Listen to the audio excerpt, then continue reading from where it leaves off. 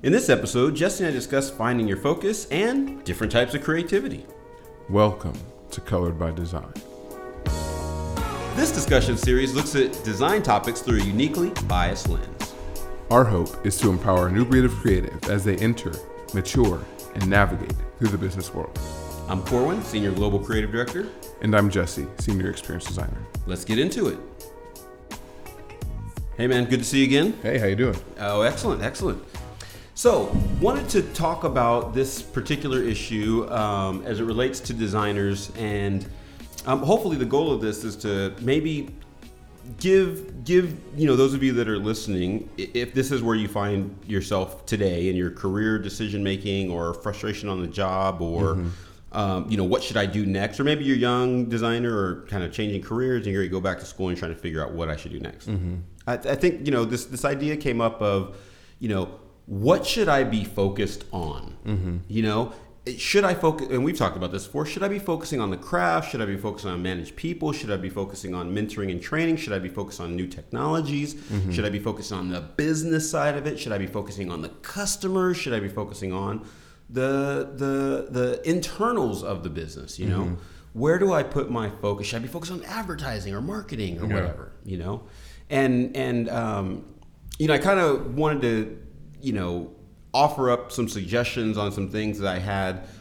Some young folks that came to me and said, hey, I don't know what I should be doing as far as a career. And then maybe we could, branch off from there. But I'd love to get your thoughts on, what you've seen in as it relates to your peers and other people that in and around the design industry as it relates to trying to figure out where they should point their energies.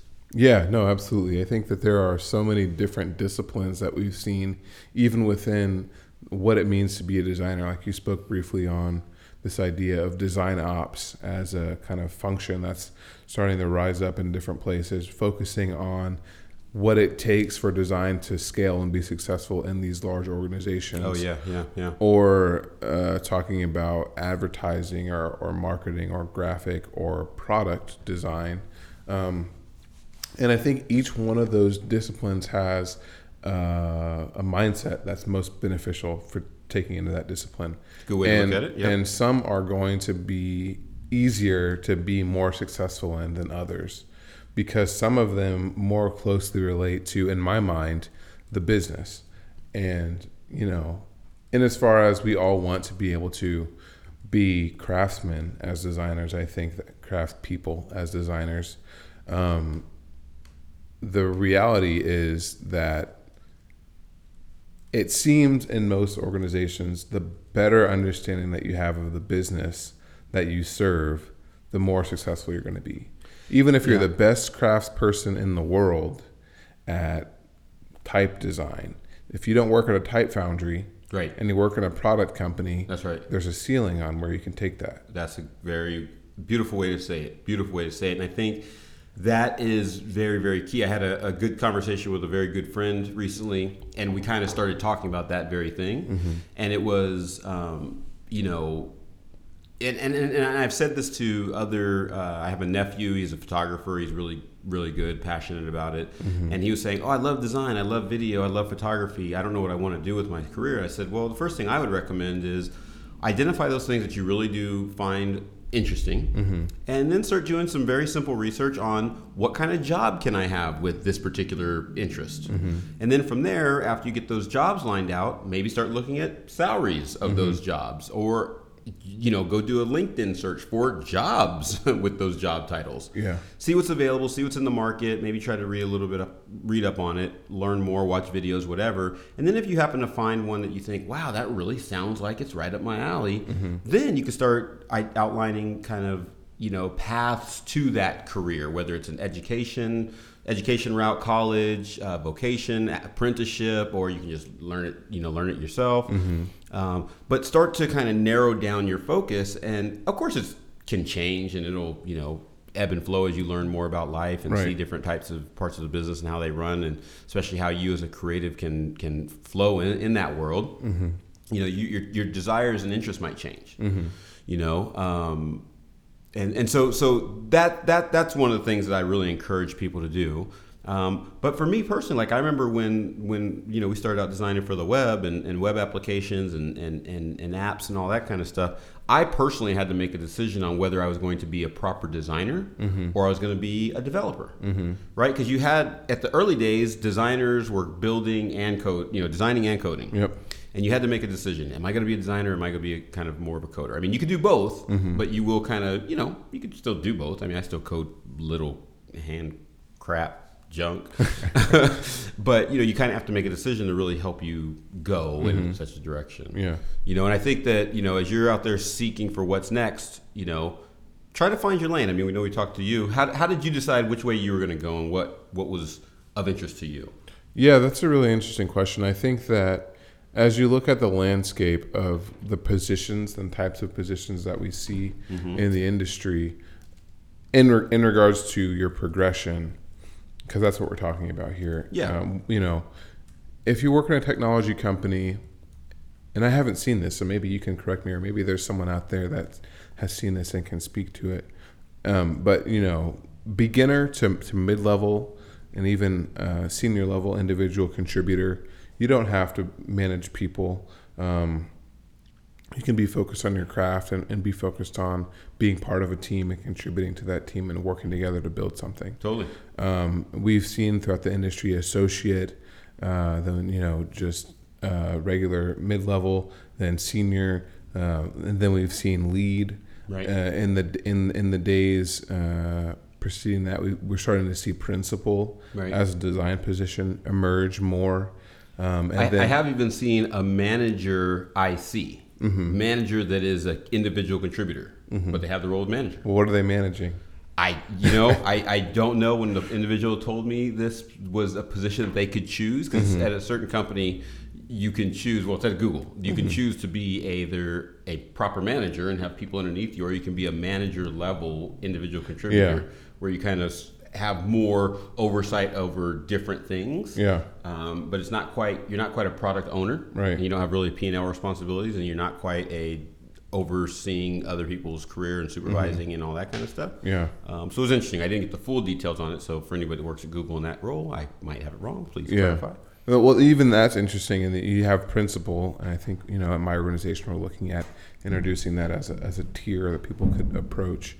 And what I'm familiar with is lead designer and director being roughly at the same pay scale, but the director has people management responsibilities. But even beyond that, and at Google they have the fellows, and there's all the different levels of fellows. They're probably the most mature in that space. But even at my current organization, we have architects. In the development organization, you can proceed to be an architect. You're answering different questions, and I'm not familiar with if there is a people management responsibility with that or not. But it does feel that even when you get to that point, there is a ceiling that you hit unless you're willing to take more ownership of that P&L and take more ownership either of the P&L or of people, and usually a combination of both, and move over to being head of a team, right. A director of sorts, or you want to be a VP, you want to be a chief design officer. You have to consider those things when you pick, I'm going to work at a technology corporation. Right. If you work in an ad agency, or and I don't want to speak for that because there's lots of business that has to get done there too. Yep. But if you work in a type foundry, you might imagine that it's easier to become the head of the design for type. Right. But even if you look around, you see head of design. That typically means you're managing. People are reporting to you, even if it's just other directors. Right. And so, if you decide that you want to be an individual contributor your whole career, that's okay. But don't say I want to be an individual contributor my whole career, but then be frustrated that you're not getting the love from moving into the role that people who are running the business have.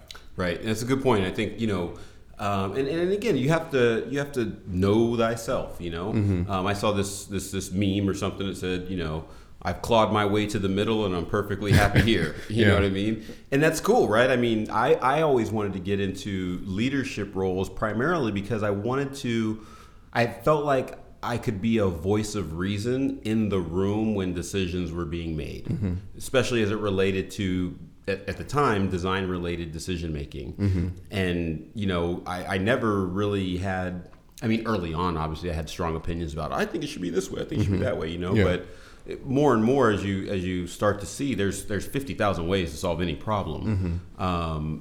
Probably only a few that are really the right way. But when you're working with a team of people, it's like, I just like being a catalyst to help bring about the best of whatever. Whether it's best of the team, it's best of this particular project, it's best of this, time that we have or this process or whatever. And I personally wanted to get into leadership, whether it was at the time, it was art direction, creative direction, design direction, because I just saw a lot of people that didn't necessarily have a strong background in design, making design related decisions. Right. And it's like, I wouldn't want, somebody that has no, practice in medicine making, health decisions. Like, get somebody in there that knows that part of the business to help advise, help guide, help be part of the team that helps make these decisions. Right. Not somebody that can come in there with the iron fist and the big flag saying, we're here to dominate. We've got all the answers. And unfortunately, kind of here's my tangent or transition, I think that from what I've seen, and I think Jesse and I both really desire a little bit more engagement and feedback. So we're going to make these questions really pop. I would love to see your experiences with how designers conduct themselves in organizations. Because I've seen for years that designers are trying to run in and act like they're here to save the day, and that's a difficult place for everybody to be in, because now you're directly saying, I'm responsible, I can handle it, I got all the answers. That's just the wrong, I don't know, I think it's a tough place to be. But nevertheless, I think that, hopefully we can really understand our role and how we can add value, wherever we end up. Yeah, designers, we tend to be makers. We tend to be focused on making, and we see in all different organizations, especially at the enterprise level, where there are design languages, for example, people who are on individual teams wanting to solve for the same thing in a different way. Yeah, very true. And that's something that happens. And I think, there are some use cases where it's differentiable or defensible and differentiable. You should have a slightly different execution because you have a slightly different use case or a completely different use case that justifies that different execution. But because we are so often focused on craft, we lose sight of the larger picture, which is consistency throughout the entire organization. Now I see that a lot. Are you also seeing that from where you're at? Yeah, Okay. I think it's a thing that just happens with designers. We want to make things, right? And so if we feel like, I'm in a role and I'm just pulling from a kit in a library and I'm just slapping stuff together, maybe I don't feel as invested in it as if I started from scratch, right? And there are opportunities to start from scratch. They just aren't typically. They're not as easy to find. If you want to work with a startup, you can start from scratch. Right. And I've been in those environments. Like, hey, we have nothing. We need something by the end of the week for a pitch. Like, go. Right. And it's fun. It's really fun. Right. It gets stressful, and you work more hours, but yeah. you get to actually, you feel like I'm making. Right. And you're solving a very visceral, like on the screen problem. Right. But when you're in these larger organizations, we already have that. Why are you recreating it? Well, that's a great distinction, right? I think that, because again, I don't think that for a second that, I think that designers that I've seen and talked to, and I've been victim of this and part of this myself. Me too. It's like I'm in a place where I'm trying to exact change, and it's not welcome. It's not being as well received, no matter what the job description said, no matter what the leadership told me to do. It's just not. I feel like I'm just trying to push a boulder uphill, and I'm the only one pushing. Yeah. Even though it feels like other people above me are saying keep pushing. It's like, but I'm pushing my ass off, and it's not going anywhere, and nobody cares. So, but there are those environments, and I think that's a great point. If you desire that, the craft piece or the systems piece or the illustration piece or the problem solving or the research side, definitely those are all necessary and needed skill sets. And you got to kind of find where you want to be in these big corporations. And here we are in Dallas, Texas, and Dallas is kind of an enterprise financial kind of technology kind of deal happening here. And then there's a few agencies. There's a really good agency, actually, Bottle Rocket, that's here, and they do a lot of really great design work for a lot of different clients. I mean, they have like, I think they got like the Starwood Hotel Group and like, Southwest Airlines and, I don't know, NBC. I mean, they have a lot of big brands. Project 202 also has an Project 202, another great agency, and they do a lot of different types of projects. So that's cool. If you want to work for a place like that, that's absolutely awesome. You're probably gonna get, have exposure to a lot of different things. Or you might not. You might get in there and be stuck on Southwest Airlines for 5 years. Right? So even though you're at an agency, you might not get all this diversity of different kind of creative exploration that you might be expecting. So sometimes you might. Corporations, obviously, imagine if you went to work for Apple, you wouldn't be innovating anything. You'd be, working in their system and incremental improvements to all the great applications and products that they have. I think it's a different type of innovation. It's focused, and I know that, I just want to clarify. I believe that you still innovate in large organizations. It's just very incremental and very slow innovation. It's and Margaret, one of our former bosses, said when she was talking about a company that's much smaller than where we've ended up since. But she said it was like turning a yacht or like a battleship. A battleship, yeah. Aircraft carrier. And the maneuverability of that versus a little boat, it's just very different. Right. It's moving. Right. It's just moving it's moving by degrees. And I feel that I've stumbled into this mindset because my work is so far from visual that I don't feel any ownership over, this is my comp or this is my product and I want it to be this way because it's designing a system. It's designing a system that's divorced from a screen even. So it's like, I'm not protective of a specific solution. I'm more protective of a process that allows us to get to the right solution. Right. So I understand the angst of being stuck with a system that you don't like. Totally. Oh, shucks. I do too. Let's go back to something. You said, I mentioned innovation. You mentioned innovation. I think there's two things here. There's for designers, I think there's a creativity piece that we long for to be creative and express ourselves creatively. And there's also, this idea of innovation or doing work that matters and iterating on things and incrementally improving it over time. And so, just as you're kind of, navigating this world, know that it's kind of like when people start talking about God, they start talking about God, spirituality, religion, all in the same sentence. It's like, nah, that's three completely separate things. You know what I mean? So creativity, innovation, what is design, blah, blah, blah. I mean, there's so many facets of that you guys got to be careful when you're talking about it all. But to, the point that Margaret had made, and I think others have made it, I think I've heard one of our former design leaders talk about, especially in software and product design, it's a marathon, not a sprint.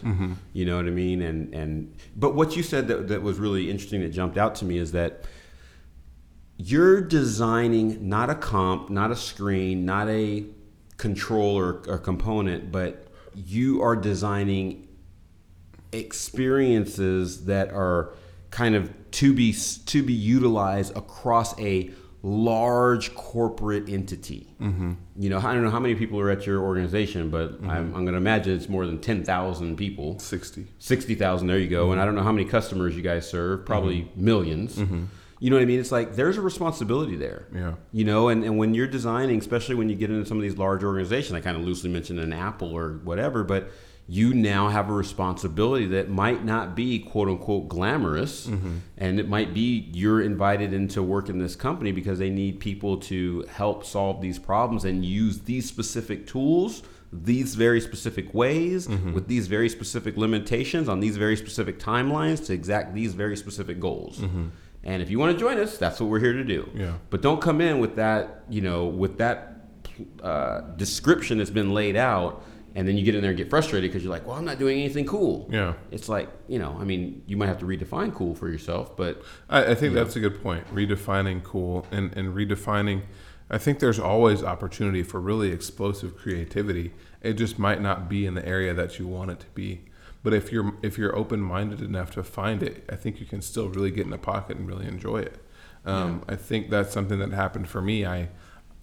From my personal experience, I had experience in this area, and when I was approached about joining my current organization, I said to them, "Hey, I want to move away from this stuff. I want to go back to visual design, product design. That's what I loved to do. It was fun to be a maker of things and to get to see it on screen and really get into the weeds of the craft aspect of it. And I was like, I've been working in Lucidchart for the past year, and as with someone as a visual design background, I would really enjoy to get to do visual design stuff again. Right. But as I got into the organization and really started to dig into what was required and where they were trying to go, I realized that the experience that I had that was unique was what they needed. They have, a couple hundred designers who are really competent in building, these visual components or visual experiences, but not many people have the specific experience that I have. And that's the real value that I can add to this organization. That's good. And so by embracing that, understanding that, hey, and my word for the year last year was value. I said a word at the beginning of the year every year, something that I kind of wanted to gravitate towards and keep at the forefront of my mind. That's cool. And my thought was, I want to provide value to my new employer, whatever that means, wherever that is. If I'm valuable, then things are going to go well for me. That's and good. So I like think that I think that's something that we can all kind of embrace as design. Where are we bringing value in these conversations? And it might be by getting to redesign the whole mobile app. True. But it might be something much less glamorous than that, like making sure that we're in compliance with federal regulations. Absolutely. And especially with these large organizations, as the tech industry matures and there's been this tech lash against, the big companies. Yep. We've seen legislators try to start introducing legislation and regulation to rein some of the power of these companies in. And so, designers now are having to grasp what it means to be working in a federally regulated industry. Yep. And so that comes with a whole different set of responsibilities and priorities. And it's not glamorous, but it's very valuable to the business. So if we can enter these organizations with an open mindset and say, I have a toolbox, I got a lot of tools in there, which do you need from me? Right. Well, what's good about what you just said also is, working in organizations, I challenge all of us to really think about, who do you work for? Whether it's a specific client at this point in time, or it is your company, or or what the ultimate goal is of whatever you're being brought in to contribute to, and really ask yourself, what is their core business goal objective? Mm-hmm. And I love your word of the year. How can I add value? As a designer, you said something about being in compliance. Mm-hmm. I know that at our company we can't win certain business because if our products aren't up to a certain level of compliance and accessibility guidelines or accessibility requirements, we can't get the business. Mm-hmm. We won't even be considered. And so when I heard that, it lit a fire in me, and I said, let's make sure that our component library is updated, so at least on our side, what we contribute can be compliant in that regard. Mm-hmm. So you have to hear these things and say, what business is my company in? Is my company in the making cool apps business? Mm-hmm. No, our company is in the business of getting these particular RFP responses out and agreed upon with organizations that require this level of regulation. That's what our business is about. Yeah. You know, and as designers, you have to lift your head up to be able to say, okay, what am I supposed to be doing here? What's the ultimate goal? Great. And then when you put your head back down, sure, you can make whatever you're working on awesome, but it still needs to hit the overall business objective that everybody else in the company is working towards. From the support team to the sales team to the VPs to the, you know, to the you name it. Everybody else is working towards that goal. Design can't be the only special snowflake pod in the building that's not working towards that goal. You know? Yep. Yeah. I always enjoy our discussion. That's it? We don't have any more? No, that's a good one. That's a good one. I like your word of the year, value. And next time, let's talk about how we can actually make sure you get real value in the form of tangible cash, payments, benefits, and all that jazz. I really want to be able to share some of the insights on the money side of this business. Yeah, that sounds great. Cool. All right. Thanks for listening. To stay up to date with all things Colored by Design, you can subscribe to us on Apple Podcasts, Google Podcasts, Spotify, and Anchor.fm. Absolutely. And we do look forward to hearing from you. So please leave us a question or comment on your platform of choice, and we will talk to you next time.